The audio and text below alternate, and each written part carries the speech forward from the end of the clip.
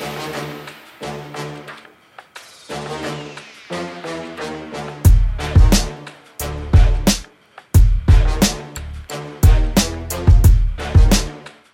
everyone and welcome to the second episode of the second series of the I Like Boxing podcast with Joe and Joel.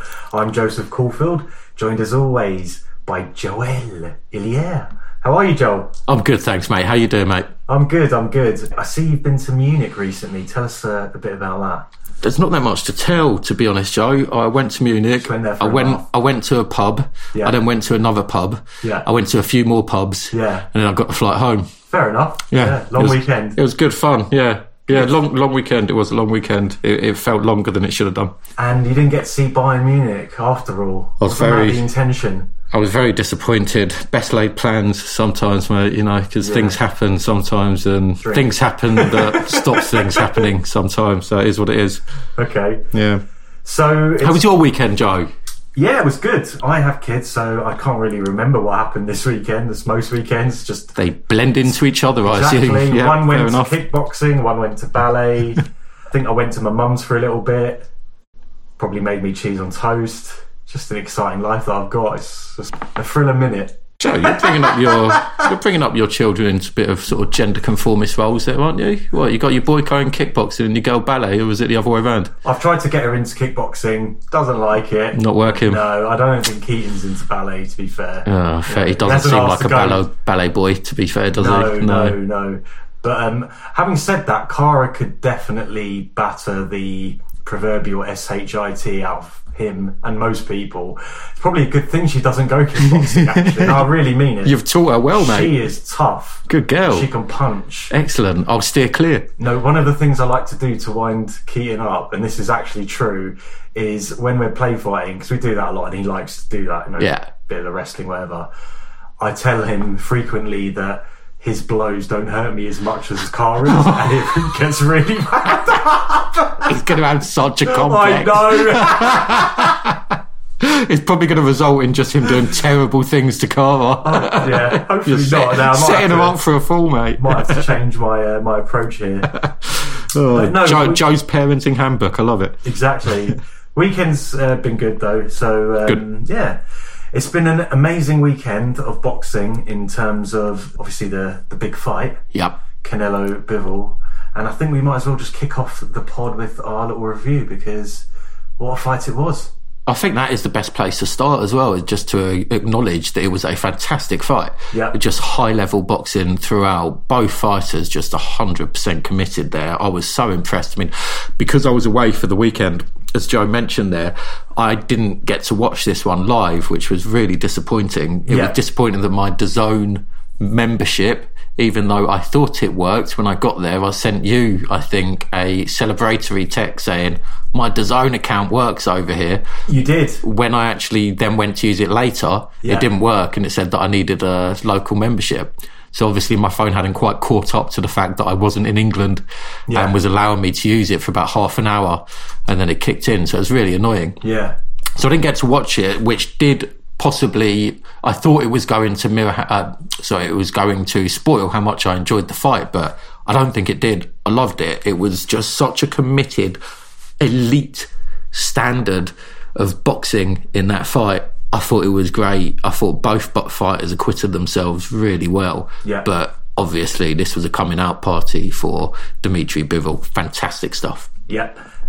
I'm going to allude back to the preview we did in the previous week. Well, why would you want to do that, Joe? Well, because I think I got it pretty damn spot on. For the second time in a couple of weeks, you have nailed it. Your prediction pretty much perfect. I thought that Bivol would cause Canelo a lot of problems, and I did hedge my bets a bit. I didn't want to say who would win, but I did say the key to that fight would be how well Bivol takes Canelo's power, and it was apparent very early on that he had no problems with Canelo's power, and because of that, the result was really academic. Bivol controlled the range, a great boxer. And one thing that he did that did surprise me though a little bit was I thought he would really fight the entire fight on the back foot, and he didn't. He started, but he was willing to take the centre of the ring on more than one occasion, and he was also willing, with a tight guard, to just take Canelo's power shots to the arms, the body. and it just didn't affect him. And I think that must have been really disconcerting for Canelo as well, because, you know, I imagine he would have thought that, like I did, Bivol would just go on the back foot, retreat. But he mixed his game plan up a bit. Well, I think Bivol's ability to take Canelo's power meant that Bivol wasn't overreacting to the feints, which is the undoing of most of Canelo's opponents. I mean, you look at what was happening with Billy Joe Saunders and loads before him. Yeah. They overreact. They're flinching almost when Canelo's flinching, you know. And Dimitri Bivol did not react to a single feint, I could tell, in that fight, or at least not overreact. He didn't sort of jump back and all of this, and he... Again, with the power, just getting away from the punches, Bivol just enacted a very simple game plan. When the punches, early doors were coming at him, he just took a step back. This is what Lennox Lewis used to do. Lots of the Emmanuel Stewart trained fighters would do. These ones that use their range in a similar way to what Bivol was. And just very simply take a step back, out of range. He stuck to that for the first few rounds, and then he started putting it on and mixing it up with Canelo, as you were saying. And he just imposed himself onto Canelo as the fight wore on. So, Joel, I mean, given our preview of the fight and how we felt about it, I mean, was this result really a surprise? I wouldn't say a surprise. I would say it is a notable boxing upset, but I don't think any of us would be completely surprised by it, because we all rated Bivol before the fight, and Canelo was going to find his limit at some point at the higher weight, and I think we all knew that as well. Yeah. So I wouldn't really mark it as a surprise. What about you? Did you think it was?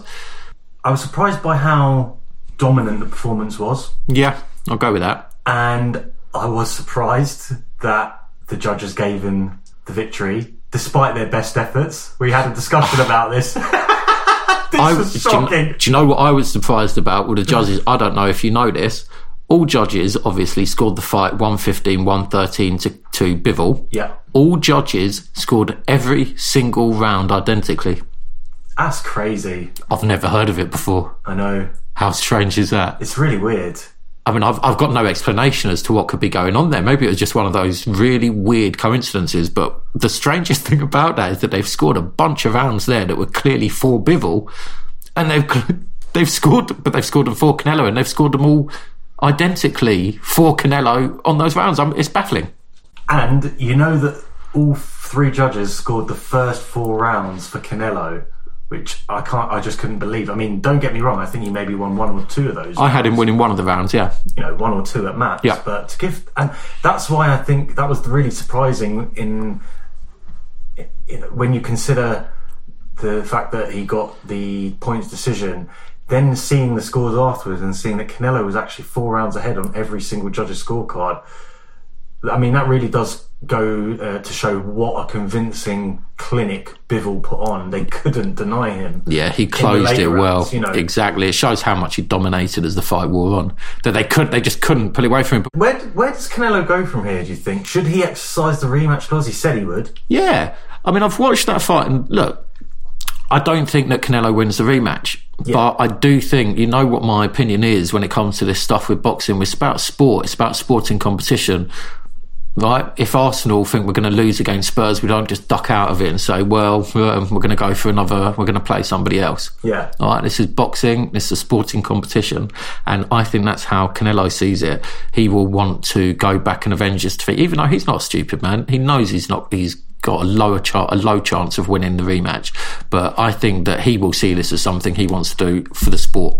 Do you know what was really interesting? There was a brilliant comment from someone on Twitter saying, and I think Bivol might have mentioned it as well, he might have even suggested that he goes down to 168 super middleweight because he can make the limit. He says, I mean, he's light for light heavyweight, I think. Yeah. And beats Canelo in a unification fight, just takes all his belts both ways. Canelo's sort of like, where does Canelo go from there? Like, he's lost the light heavyweight. That would be mad. That would be mental. Has that ever happened in boxing history before?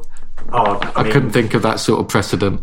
But that's what... So when we say, where does Canelo go from here? You asked me that question. I would say, as a direct answer, I think where he goes from here is a rematch with Dimitri Bivol, and then he moves down to 168. But the problem is that the move down to 168, that comes with its own pitfalls. We've seen what happens with fighters when they move up and then they go back down again. It's not easy to do.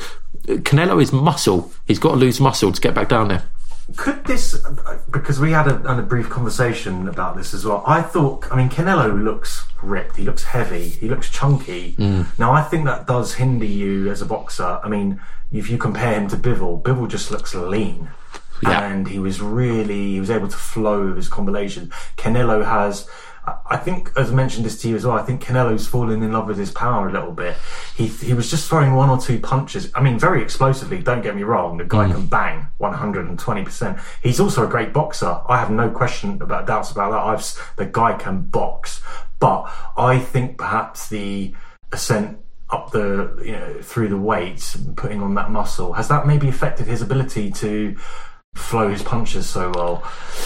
Of course oh, definitely. I mean, as you move up in weight, everyone throws less punches. You cannot continue with the stamina with the extra muscle and fat that you've got as you go up.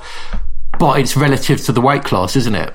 When you move up, they're throwing less punches. Yeah. Do you see what I mean? And so he's gone there, he's gone up. But sometimes, here's one, right? Todd Grisham, I thought when they came out to the ring, he posed a really good question. He said, as Canelo challenges bigger and tougher fighters, you've got to believe that one day he faces someone too big and too good.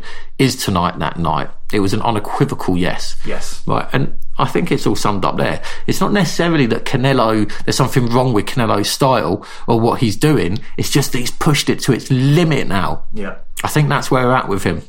Does he beat Usyk if he gets to fight him at heavyweight? Let me guess your answer.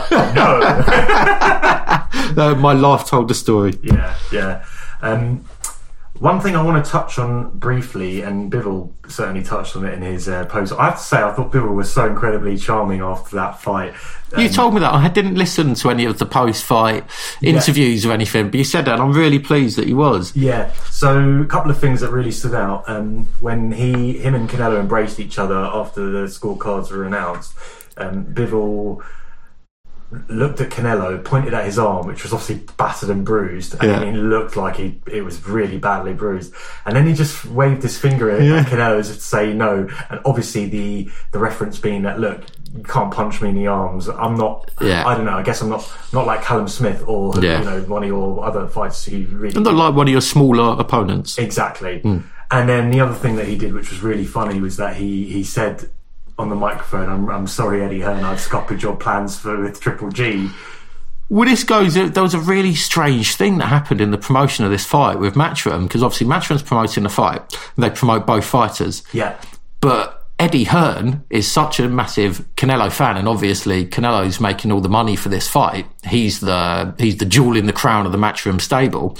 And so Eddie Hearn only dealt with, apparently, Canelo's team in the build-up. Dimitri Bivol didn't really have anything to do with Eddie Hearn, which is why after the fight you saw Frank Smith, who is Eddie Hearn's number 2, or should I say is the number 2 at Matchroom, I think is the better description. He went up and was congratulating Bivol when they had a hug, and because they developed the relationship before the fight, because Frank Smith was Bivol and Bivol's team's Matchroom contact for the fight. What a strange situation. Yeah. I mean, the only one I thought about this, the only other instance I can think of like this was the Frank Warren when he promoted the Joe Joyce Daniel Dubois fight. That's it.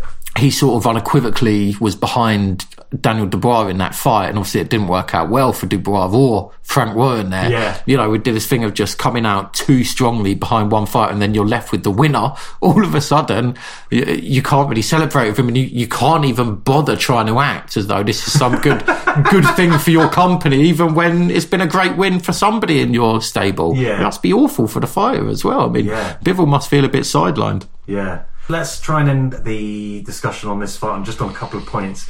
When we had a chat about this in the last episode, I was very vocal in my belief that I thought Triple G had a good chance against Canelo in a third fight. Does the outcome of this fight, if they do fight, let's say Canelo decides not to exercise the rematch clause and takes on Triple G in a third fight, does the outcome of this fight change your view on what might happen in the third fight between them? I don't think so, no, because I think that the fight will be at the low weight of 168, which we have discussed could cause problems, actually, but not really. GGG, for me, is still a lot further along in the tooth. I'm still backing my prediction 100% that Triple G pulls out one last great victory and shocks the world. Stops Canelo. You'd be going against your doppelganger. Did you know he was your doppelganger, Canelo, by the way? Of course he is. I mean, I've never seen anyone who looks quite as much like you as that man. He fights like me as well. Oh, really, mate? Yeah. I thought that's interesting, that one. Because I thought at the beginning of the fight, I always think he looks like you, but I obviously think that you look like a bit more of a, older, more tired, not as in good shape, sort of Canelo. But then as the fight wore on, I thought, bloody hell, you're looking more and more like him. Oh. And then after the 12 rounds went up, I saw him at the end, I thought, fuck me. I mean, you could take a photo of this man, right? Stick a white background in the back. You could use a picture of Canelo in that 12th round as your next passport photo, mate. I think I need to find a new partner for this show. But congratulations, Dimitri Bivol. What a performance. Absolutely brilliant. And I'm sure Joel concurs with me when we take our hat off to you. So well done. Absolutely. Cannot wait to see more.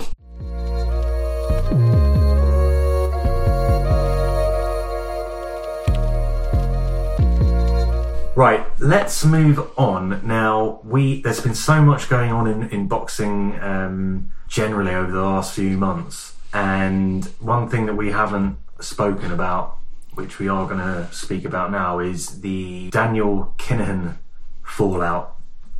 Now, MTK have ceased operations, so presumably there's going to be a large stable of fighters who now need to find other promotional outfits to go to. The US government has imposed heavy financial sanctions on anything or any company which is related to Daniel Kinahan, which makes his ability to sort of function in boxing much more difficult. The United Arab Emirates has frozen his assets as well. So even though he's based in Dubai at the minute, I think it looks like there's a chance that his ability to sort of roam free in the Middle East might be somewhat constricted. Don't really know the ins and outs, not going to pretend I do. The US government also offered a $5 million reward for any information, I think, leading to his arrest or conviction.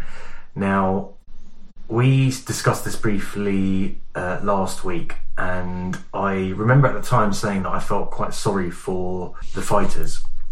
And you can speak for yourself, Joel, but I felt that fighters generally wouldn't or shouldn't really care who was managing them. They're there to fight, and in many instances they're there to make a living. So I guess my opinion here, Joe, is split, I think is the best way of putting it, right? So I think that there's a lot of fighters in the MTK outfit that, absolutely, they're going to take an opportunity where they can get it. They don't have money, they've not got backing, they need to take that money and that backing where they can. They don't have options. But a bunch of the MTK fighters, and these are fighters, boxers, that came out very vocally and publicly in support of Daniel Kinahan over the last couple of years. They do have options. They could sign with other promoters. They could sign with other managers, should I say, advisors. They don't need him.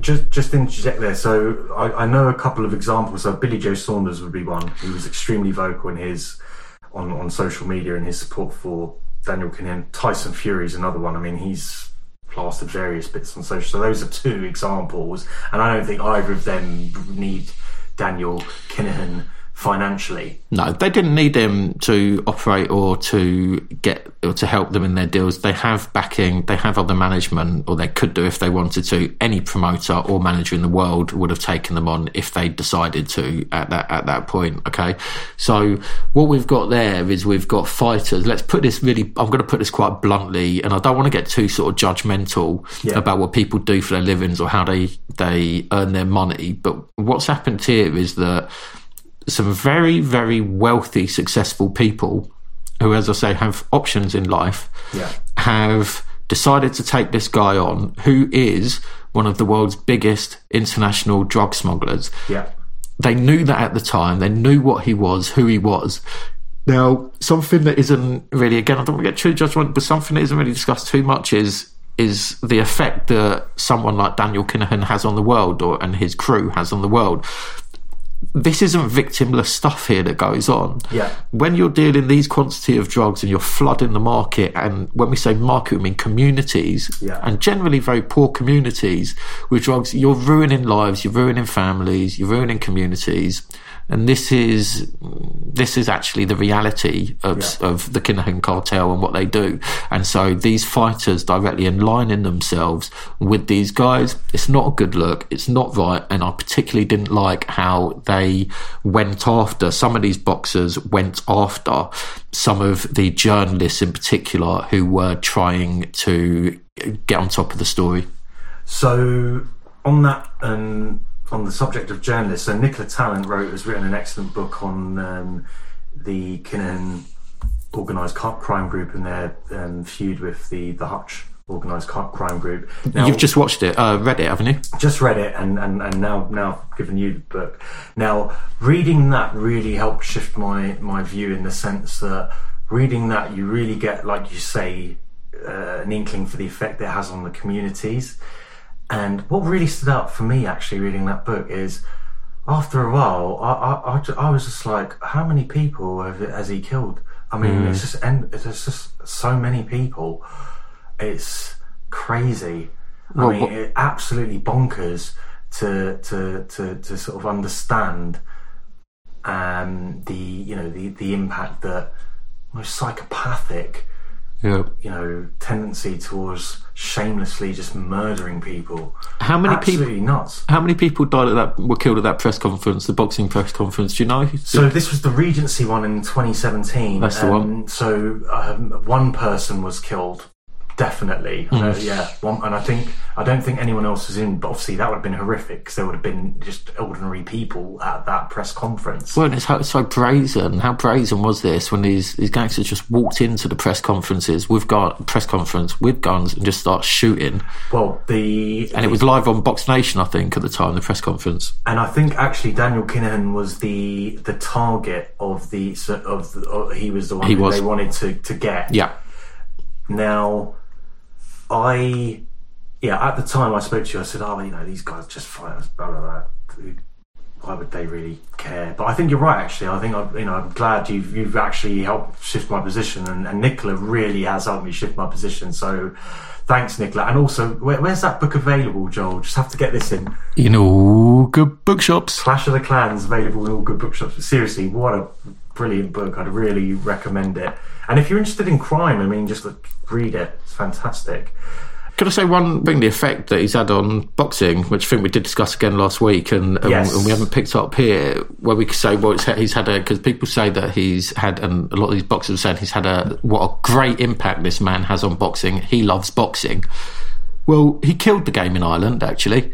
It's his home country. Yeah. And after the Regency press conference shooting, there hasn't been another major card in Ireland since. Yeah. So we've had people like Katie Taylor, who is a huge export from the country. She's had to be an export now because she's never fought in Ireland because of this as a professional. Yeah. It has had a very detrimental effect to the actual fight game. Absolutely. No, you make a really good point, Joe. I think these were your exact words. I think you mentioned when we discussed this at one point. He's killed the game in Ireland. Yeah, and I think a lot of these boxers who came out in support of him did so, I think, for very personal, selfish reasons. They're getting paid well, and there's probably a line to toe to get paid well. But actually, when you think of the bigger picture, he's been terrible for boxing, particularly in Ireland. In terms of if Daniel Kinahan wasn't advising these guys and making these deals, somebody else would be. Yeah. It's not as though none of this could have happened without Daniel Kinahan. These guys couldn't afford. They couldn't. Do you know what I mean? What was really funny, though, in the fallout, we have to, because this is just about the absurdity of boxing, were how many boxers all of a sudden just were like, oh no, I have nothing to do with Daniel Kinahan. Never seen him, never met him. Well, actually, that's his business. Even Tyson Fury, when Bob Arum said, oh yeah, I've paid Daniel Kinahan on 4 occasions $1 million for advisory services, and Tyson Fury said, I don't know what Bob does with his money. I don't care. It's up to him. Brilliant. So absolutely funny. Fantastic. No, it is this spate of press releases and all that from companies, individuals, everyone going, including the I Like Boxing podcast with Joe and Joel. I've got to say, we did release our own little statement saying that we have just making clear that we have nothing to do with Daniel Kinahan or his ilk. Thank you very much. Yeah. That's not where the funding for this podcast has come from. Yeah. All of the barrels of money being shoved into this little adventure of ours. Yeah, for those who are listening and enjoy us, please feel free to send loads of cash our way, barrel loads. I would take bank transfers as well. Yeah. Just get in touch, we'll hand over the details. Yeah, we'll give you our personal bank details. Yeah, no problem. Now that the circle is closing in on Daniel Kinahan, and there was talk about this after the fantastic Amanda Serrano-Katie Taylor fight in Madison Square Garden. Can she finally have that fight in Ireland? Yes, and I want to see her fight a Cuban boxer. Not that I think there's many female Cubans about boxing, but anyway, this is all possible now. Yeah, and what a fight that would be if Katie Taylor takes on Amanda Serrano at Croke Park. I mean, the atmosphere there would be incredible. What an occasion that would be as well. It's opened up a world of possibilities. Yeah, so the Kinahan situation is obviously evolving, but it's like I say, the government, the American government, have come out. It looks like they're really going to try and get him. Now, there was some other big news, and I remember you telling me at the time that you thought this was probably not as big as the Kinahan stuff, but really, this has sort of gone under the radar a little bit. Cuban professionals, Joe. I'm just going to let you go here because this is a big thing for you. So, the Cuban Boxing Federation have announced what I would say is no understatement to describe as a landmark deal with the Mexican outfit Golden Ring Promotions to allow Cuban professional boxing. Yeah. So Cubans haven't been able to box professionally since 1962 after Fidel Castro banned the professional outfit or the professional game. It seems that the boxers will still need to be involved in their Olympic program in order to participate, but they will be able to fight professional American, British, Irish, whatever fighters. Yeah. This is amazing. This allows Cuban gold medalists such as Julio Cesar La Cruz, Arian Lopez, Ronio Iglesias, and Andy Cruz to fight. I don't think our listeners heard those names. Can you just repeat them again? Julio Cesar La Cruz, Alan Lopez, Ronnie Iglesias, and Andy Cruz. Well done, Joel. Okay, so do you know who these guys are, Joe? I don't actually. They are 4 of the 8 available gold medalists from the 2020 Tokyo Games. Wow. People think that Cuban star is on the wane in amateur boxing, or Olympic style boxing, I think we're meant to call it these days. Yeah. It's not. They won 4 of the 8 available golds at the last Olympics. This is huge news. We've had for the last, since 62, we haven't had the elite group of boxers in world boxing fighting professionally. Yeah. They've been consistently the best in the amateur game. Yeah. And they've been stuck in the amateur game. This is huge. So anyway, the first card is going to take place in Mexico and is going to be broadcast on ESPN, and I'm going to be looking forward to it. I don't know how this is going to look in the end because, as I say, these fighters still have to be enrolled in the Cuban amateur system. Yeah. And we don't know. They're signed to this Mexican outfit, this Golden Ring Promotions. They're a Mexican outfit, so we don't know where this is going to go, but it's really exciting and the possibilities are pretty endless here. Yeah, it'll be interesting to see what actually happens and whether we do start to see some Cuban professionals in the game who go on to be major players. So on to another piece of news now. Lauren Price and Katie Artingstall. I know you're very high on Lauren Price, and what a fantastic boxer she is, gold medalist from the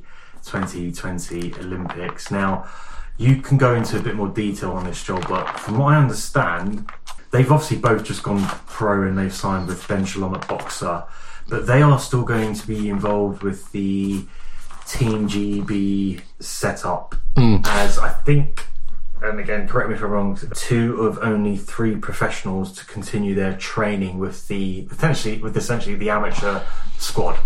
Yeah, so what they've done is they've turned professional, as you say, but they will still aim to box at the next Olympics, so at the 2024 Paris Games, is it? I think it's in Paris. Is that correct? Because I read the article in Boxing News and I wasn't entirely sure, because I got the gist from that article that the potential for any professionals to fight at the Olympics would be based on whether there were any amateurs who weren't, whether the talent pool of amateurs within a certain weight classes wasn't suitably good enough. I could be wrong though, Joel, to be fair, but I didn't get anything from that suggested there will definitely, I'm sure she does want to fight. That'll be the aim. That'll be the aim. Look, there is no way that they'll be announcing this or she'll be staying in that setup if she is not going to be fighting at the next Olympics, or at least attempting to qualify for the next Olympics.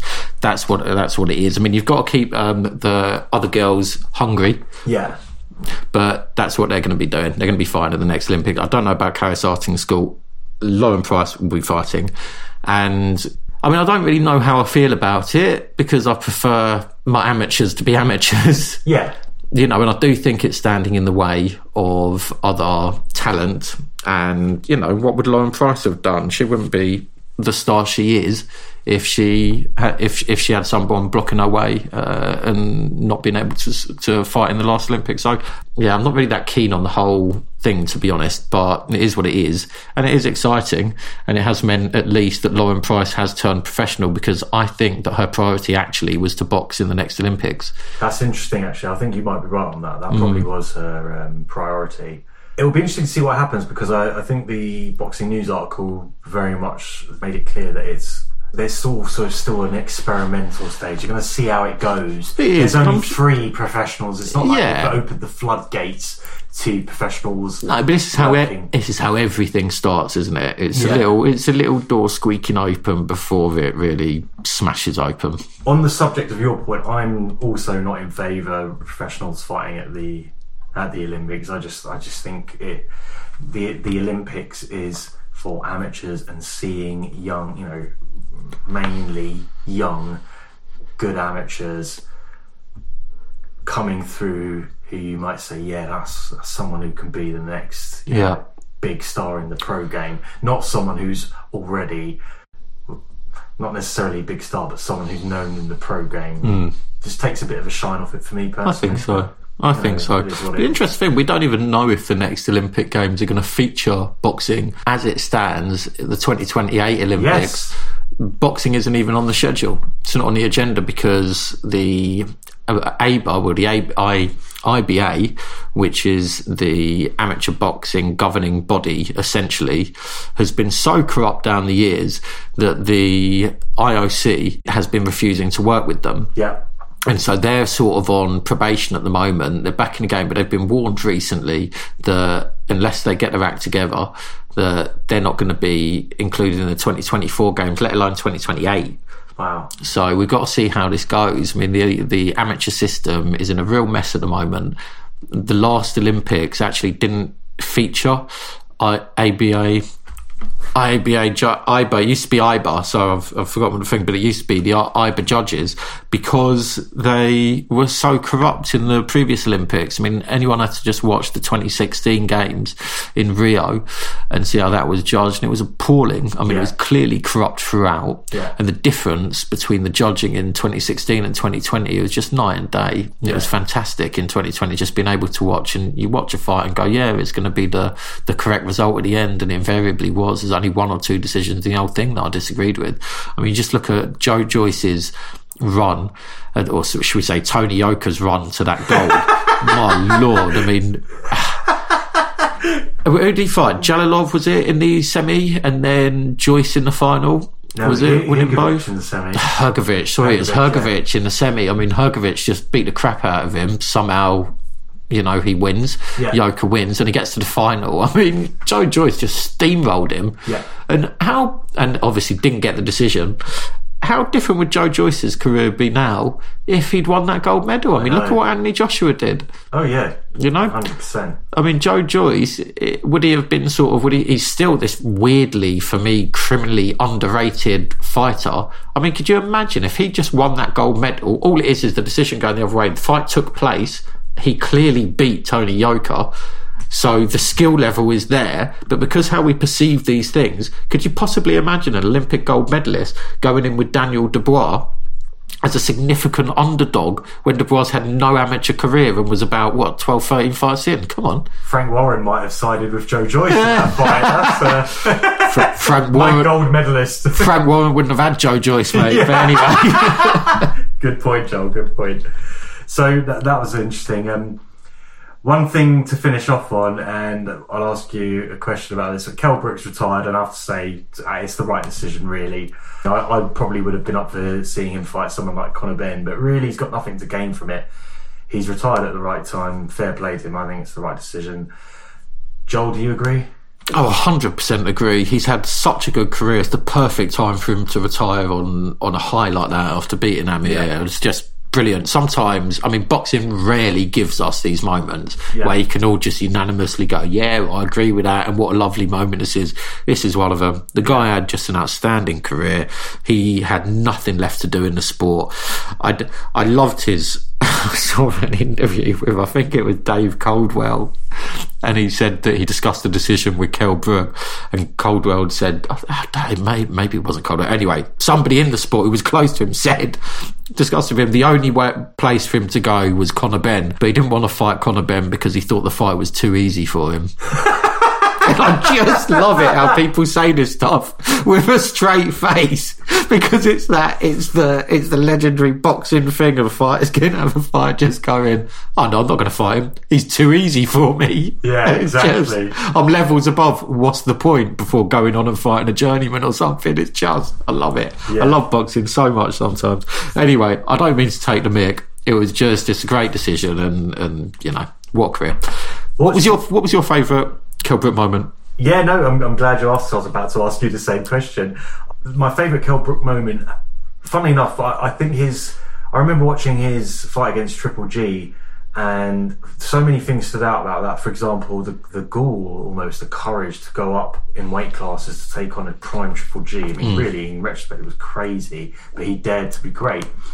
And that was a brilliant fight, and Kell Brook had his moments in that fight. There was a second or third round. I have thought for a second, oh my God, is he going to win this fight? He hit Triple G with a few uppercuts and a few straight rights. But that three-punch combo finishing with the uppercut, it was 100%. That, oh my. And I watched that fight with you, actually. Didn't we? And what really stood out for me in that fight was that he didn't get knocked down. Even when his corner threw the towel in, you saw him standing against the ropes. I think he was motioning Triple G to keep going. Called him on. What a warrior. A great fighter. And, he only lost to the best. Triple G, all-time great, one of the best of his era. Errol Spence, for me. The Triple G night, though, and Errol Spence, these are examples of a fighter daring to be great, and not many do it. Yeah. Not many have the opportunity to do it, and he just took it and he went for it, and it was at a time where other fighters were essentially ducking GGG all over the place. This is when he was in his absolute prime. This was like, we forget what it was like. This was like a middleweight Mike Tyson back then. Yeah. He was destroying everyone. Yeah. And Kell Brook just jumped 2 weight classes to fight the guy. It seems insane looking back. I know, it is absolutely insane. But that's my favourite moment. But what about you? So I'll go back a little bit further, back to 2012 when he fought Matthew Hatton. Oh yeah. And the reason being is that because this was seen as a really competitive fight. And it was, what was it for? Was it for I don't think it was for any sort, it wasn't for a British title or anything like that, but it went on, it was at the Sheffield Arena, and going in to say it was seen as competitive, and he went in and he announced himself as a star that night. He completely outboxed Hatton for 12 rounds, but he did it in that way that you just go, that's a special talent there. Yeah. And you just knew when he come through at that age, because he was a young man still, just go, oh, brilliant, we've got this now for the next 10 years. And so it proved. Yeah. It was just brilliant. And he gave us so many good nights. And it was a bit of an odd, he holds a bit of an odd place in boxing. Very few fighters get this, where they're big pay-per-view level fighters, but they're not quite big enough for a long time to quite carry the pay-per-view. Yeah. Which forces a promoter to put on a fantastic undercard. Oh yeah. And so we had so many fights with Kell Brook that he went in there and he just had these like crazy undercards. I remember the Frankie Gavin fight, And looking at that, I mean, you just don't get undercards like that these days. You really don't. Who was on the undercard for that one? So that one, we had John Ryder against Nick Blackwell, right, which was a quality fight, obviously. Jorge Linares against Kevin Mitchell. Oh, God, what fight Granovich against Lee Selby. I mean, that was a brilliant performance by Selby that night. And I remember even had Dave Ryan against John Wayne Hibbert, which was for, I think it was Commonwealth title it might have been. And it was just this war. Scott Cardle, Craig Evans, war. Everything on that card. You had Anthony Joshua against Kevin Johnson. Anthony Joshua, when he was coming up, and that was one, no one had ever done that to Kevin Johnson. They just obliterated him in like 2 rounds, I think it was. And no one's done it to Kevin Johnson since. Yeah. And this was the thing, I remember, because that fight, I think that was on that pay-per-view, that fight was on the same day Arsenal won one of the FA Cups. Oh, okay. I think maybe against Hull. Oh, really? It was a good day. Yeah, it was a great day. I remember them getting home watching that, but there was several of them anyway that were like, you know, just put on these monster cards, and those were the days, man. It was brilliant, and so thank you, Kel. Yeah, on behalf of I Like Boxing with Joe and Joel, we take our hat off to you, Kel. What a career, what a man, and enjoy your retirement.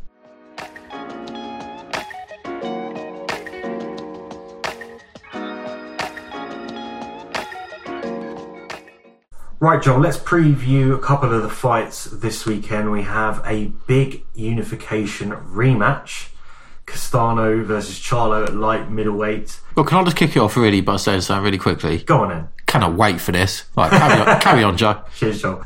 We've discussed this and we disagree on the likely outcome of this one. I personally just can't see any way that this fight doesn't pan out exactly the way it did in the first fight. Now, I think Castano was completely robbed in that fight. I probably gave Charlo 4 rounds maximum, if that. Don't get me wrong, I think that Charlo carries the power, and in their first fight I think that Castano was definitely seriously hurt in the 10th round and stunned in the 2nd and possibly the 11th as well. Mind you, Charlo was definitely hurt in the 3rd round. Yeah, there's no possible about the 11th. I mean, Castano came out and he said he was hurt badly in the 10th and 11th rounds. Oh, right, okay, fine. Yeah. Having said that, I think the better boxer is Castano. Really? I do, yeah, I really do. I didn't see anything of Charlo in that fight and in the previous fights, to be honest with you. I mean, he's explosive. He has a good 1-2. He can throw some hooks. I think Castano's the better all-round fighter. Castano, for the smaller man, still has a good jab. He really is a good inside fighter. And I just don't think Charlo has his number. I really don't. I don't think we're going to see a better Charlo in this fight. I think that that's where a really, really different opinion from you here. I don't think Castano can improve from the first fight. You would argue that he doesn't have to. No. I would argue that he didn't win the fight, so of course he has to. Right? This fight is still taking place in the US. He was hurt several times in that first fight. I think that Castano had fantastic success when he backed Charlo up onto the ropes. Yes. That's the key for this fight. Yeah. Can Castano back Charlo up into the ropes again? Because every time Charlo got anywhere near the ropes, Castano would unload and he would be successful. But Charlo had a good amount of success off of the ropes as well. It's not as though it was all one way when Charlo was backed up. But when they were fighting centre ring, Jamel did have the success. And Jamel's got the style that generally over 2 or 3 fights is going to win out when compared to a sort of come forward pressure fighter like Castano.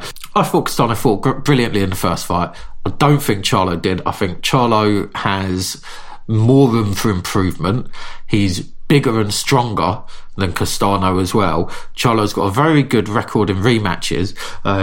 He lost, his only career defeat was against Tony Harrison. Yep. He then came out and, it was a tough fight for a few rounds, and he took over, imposed himself on Harrison, and he won by a vicious KO in that. I thought it was a fantastic performance, because remember as well that Tony Harrison was coming off of a really good run. He'd just beaten Jason Rosario, who had himself coming off a great win against the sort of really underrated but inconsistent Julian Williams. Both of them were by KO. I think it's a fantastic fight, but I would say that I think Charlo, for me, is more likely to do something different and somebody has to do something different because the first fight was a draw. I think another big thing that came out of the first fight for me was that I can't believe, mate, that Brian is an Argentinian name. Oh, yeah, okay. I didn't even... I mean, what on earth is going on here? Attention to this. Like, what are we going to get next? Like, I don't know, Peter Castella? Like, what's going on here, mate? Like, Steve. I wonder what his brother's called. I looked into the... Just always interested in the amateur pedigree, and Castano has a really good amateur pedigree. You know, he beat Errol Spence in the amateurs. I didn't know that, no. Now, that for me, because Wow, I'm a massive... what a fight. I'm a massive Errol Spence fan, and I preached this a lot in last week's episode as well. So, I mean, don't get me wrong, it's the amateurs a long time ago, but Castano's got something about him. I think he's a really good boxer. I think he's got Charlo's number. And one thing that I see with Charlo that I see in a lot of his fights is I just don't think his work rate's intense enough in a lot of his fights. I agree. He can be lazy. I think he can react badly when hurt sometimes. Then when he gets hit sometimes, he does that sort of thing that Wilder does, where he just sort of freezes a little bit. Yeah. Sometimes he doesn't react too well. He's got a huge deficiency in his game. I don't know if you've noticed this, but he doesn't feint. I haven't noticed it, to be fair. It's a really odd one. It's interesting you mentioned that. It's very strange. He doesn't. You watch it, he doesn't. And I'm bringing up negatives of his game here. Is he too lazy to feint? Well, maybe, but is it? I feint when I get very lazy and I make myself. But no, I don't know. Look, man, I don't know what I don't know what's going on here. But again, if he throws a few feints, that's a vast improvement on the first fight. So I just see this as being another close fight, a possibly close fight. But actually, the more I think about it, the more I am quite strong in my belief that Charlo wins this fight. Okay. And you know what I mean when I say I feel quite strong. Yeah, put some money on it, Joel. I think it's going to be a close fight, that's for sure. It's a wicked fight. It's the number 1 and number 2 at the weight. Brilliant fight. It's a rematch of a superb fight. This is what we like to see. And do you know what also stood out for me? I mean, neither of them have fought since their match, which was in July. I think it was July last year. So they've had a long layoff. So that doesn't surprise me with Castano, because Castano has been professional since 2012. Right. He's only fought 19 times. Wow. I mean, it's a bit of an odd one, isn't it? Because yeah. But Charlo's been professional for significantly longer as well, since 2007. I can't believe he's been professional since then. Wow. It's amazing, isn't it? Time just flies, mate. But this is going to be a really interesting one to discuss on next week's episode, because whoever gets their prediction right is going to be gloating. I can't have get 3 in a row, mate. Oh, there's 3 in a row. As soon as we've got a mic in front of our faces, boy, the tables turn. Next fight we're going to preview is Tony Yoka against Martin Piccoli. I'm going to kick this one off. I think Tony, he's fighting in Paris. Unless Martin Piccoli can pull out something spectacular, he ain't going to win this fight. I don't think Tony Yoka is for someone who's won an Olympic gold medalist, don't think he's a particularly great heavyweight. He's quite basic, isn't he? Very basic. And as you alluded to earlier, I mean, Joe Joyce was robbed against him in that Olympic final. Joe Joyce completely steamrolled him and should have got the gold medal, but Tony Yoka did somehow. So, Joe, what do you think? I mean, Joe Joyce, Tony Yoka. Tony Yoka wins that fight, doesn't he? That, apparently, the gold medal fight. Yeah. Look at their careers since. I know. It's been an odd one, isn't it? What do you think's sort of delayed Tony Yoka? What do you think? Have you got any ideas on what sort of stunted his growth as a professional? Wasn't he banned for 1 year for taking performance-enhancing drugs? So he was, Joe. Ah, yeah. You knew the answer already. Look, this guy's a drugs cheat. He's an out-and-out drugs cheat, yeah? And I haven't got too much time for that, as you know. And I would love Piccoli to do him here.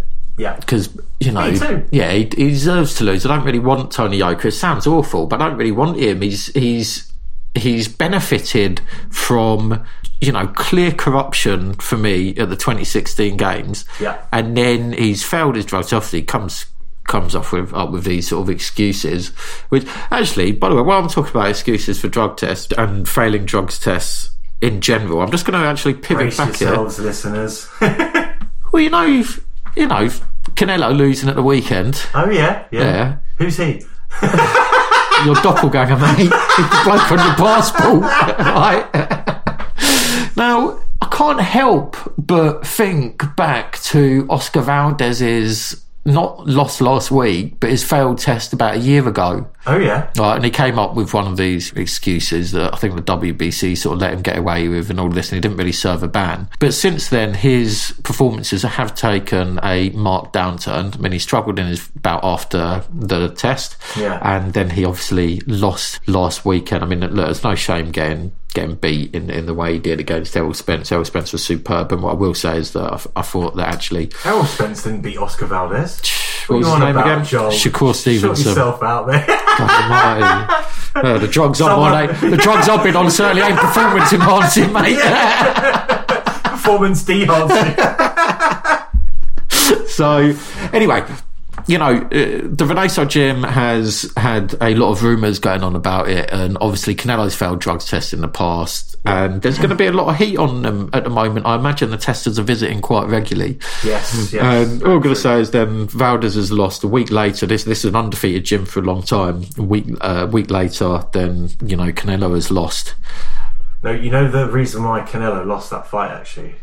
Oh God, Joe. It's because he was on a vegan diet. Did you read about that? He's on a vegan diet. Yeah. So he's got to do something to replace the. I thought he was on a beef diet before. I thought that was his problem. I don't know. When it the beef, he was on a beef only diet, and now he's on the vegan diet. He's messing with his diet too much, mate. Do you remember? Oh, it was so funny. Do you remember with the Billy Joe Saunders fight when they were squaring up at one of the... You loved the beef, didn't you? Yeah. You loved the beef. The Mexican beef. The Mexican beef. Don't get me wrong, like, I always feel guilty saying this. I mean, Billy Joe Saunders is a bit of a wrong-un, but sometimes he's a funny fella, isn't he? But he has done some pretty horrific stuff as well, you know. I'm not gonna... But yeah, a bit like Tyson Fury, and to be fair, I love Tyson Fury, so maybe I'm the wrong one here, Joe, who knows? A bit like all of us, to be fair, probably, innit? Yeah. Back to Tony Yoka, Martin Bacoli. Look, I forgot we were previewing a fight. Sorry about that, listeners. No, I think Tony Yoka wins because I think he's just got better ability marginally, and he's a big heavyweight. I mean, Martin Bacoli's a big heavyweight too. They're not actually. Tony Yoka, I think, is a better. Well, he certainly looks like he's a better conditioned fighter, but I think Tony Yoka also suffers from being too muscly as well. He's got the same sort of build as Anthony Joshua. For me, and that maybe is why I've always found watching him quite a bit restrictive. When you struggle in a war of attrition, you can always struggle. Whether Bacoli's good enough to push him into that war of attrition, I'm not sure. I see this as a bit of a, early doors. I see Bacoli actually having a bit of success here, but I think that Yoka will probably wear him down by mid-rounds or something like that, but I don't know. I haven't got I haven't done much on this fight. We wish Bacoli the best of luck. I mean, it'd be great to see him win, but I think he's going to have to get the stoppage or the knockout, and I just do not see that happening at all. So that's it, listeners, for this week's episode of I Like Boxing with Joe and Joel. We hope you've enjoyed it. We certainly have. We have indeed, and we shall see you next week. Goodbye.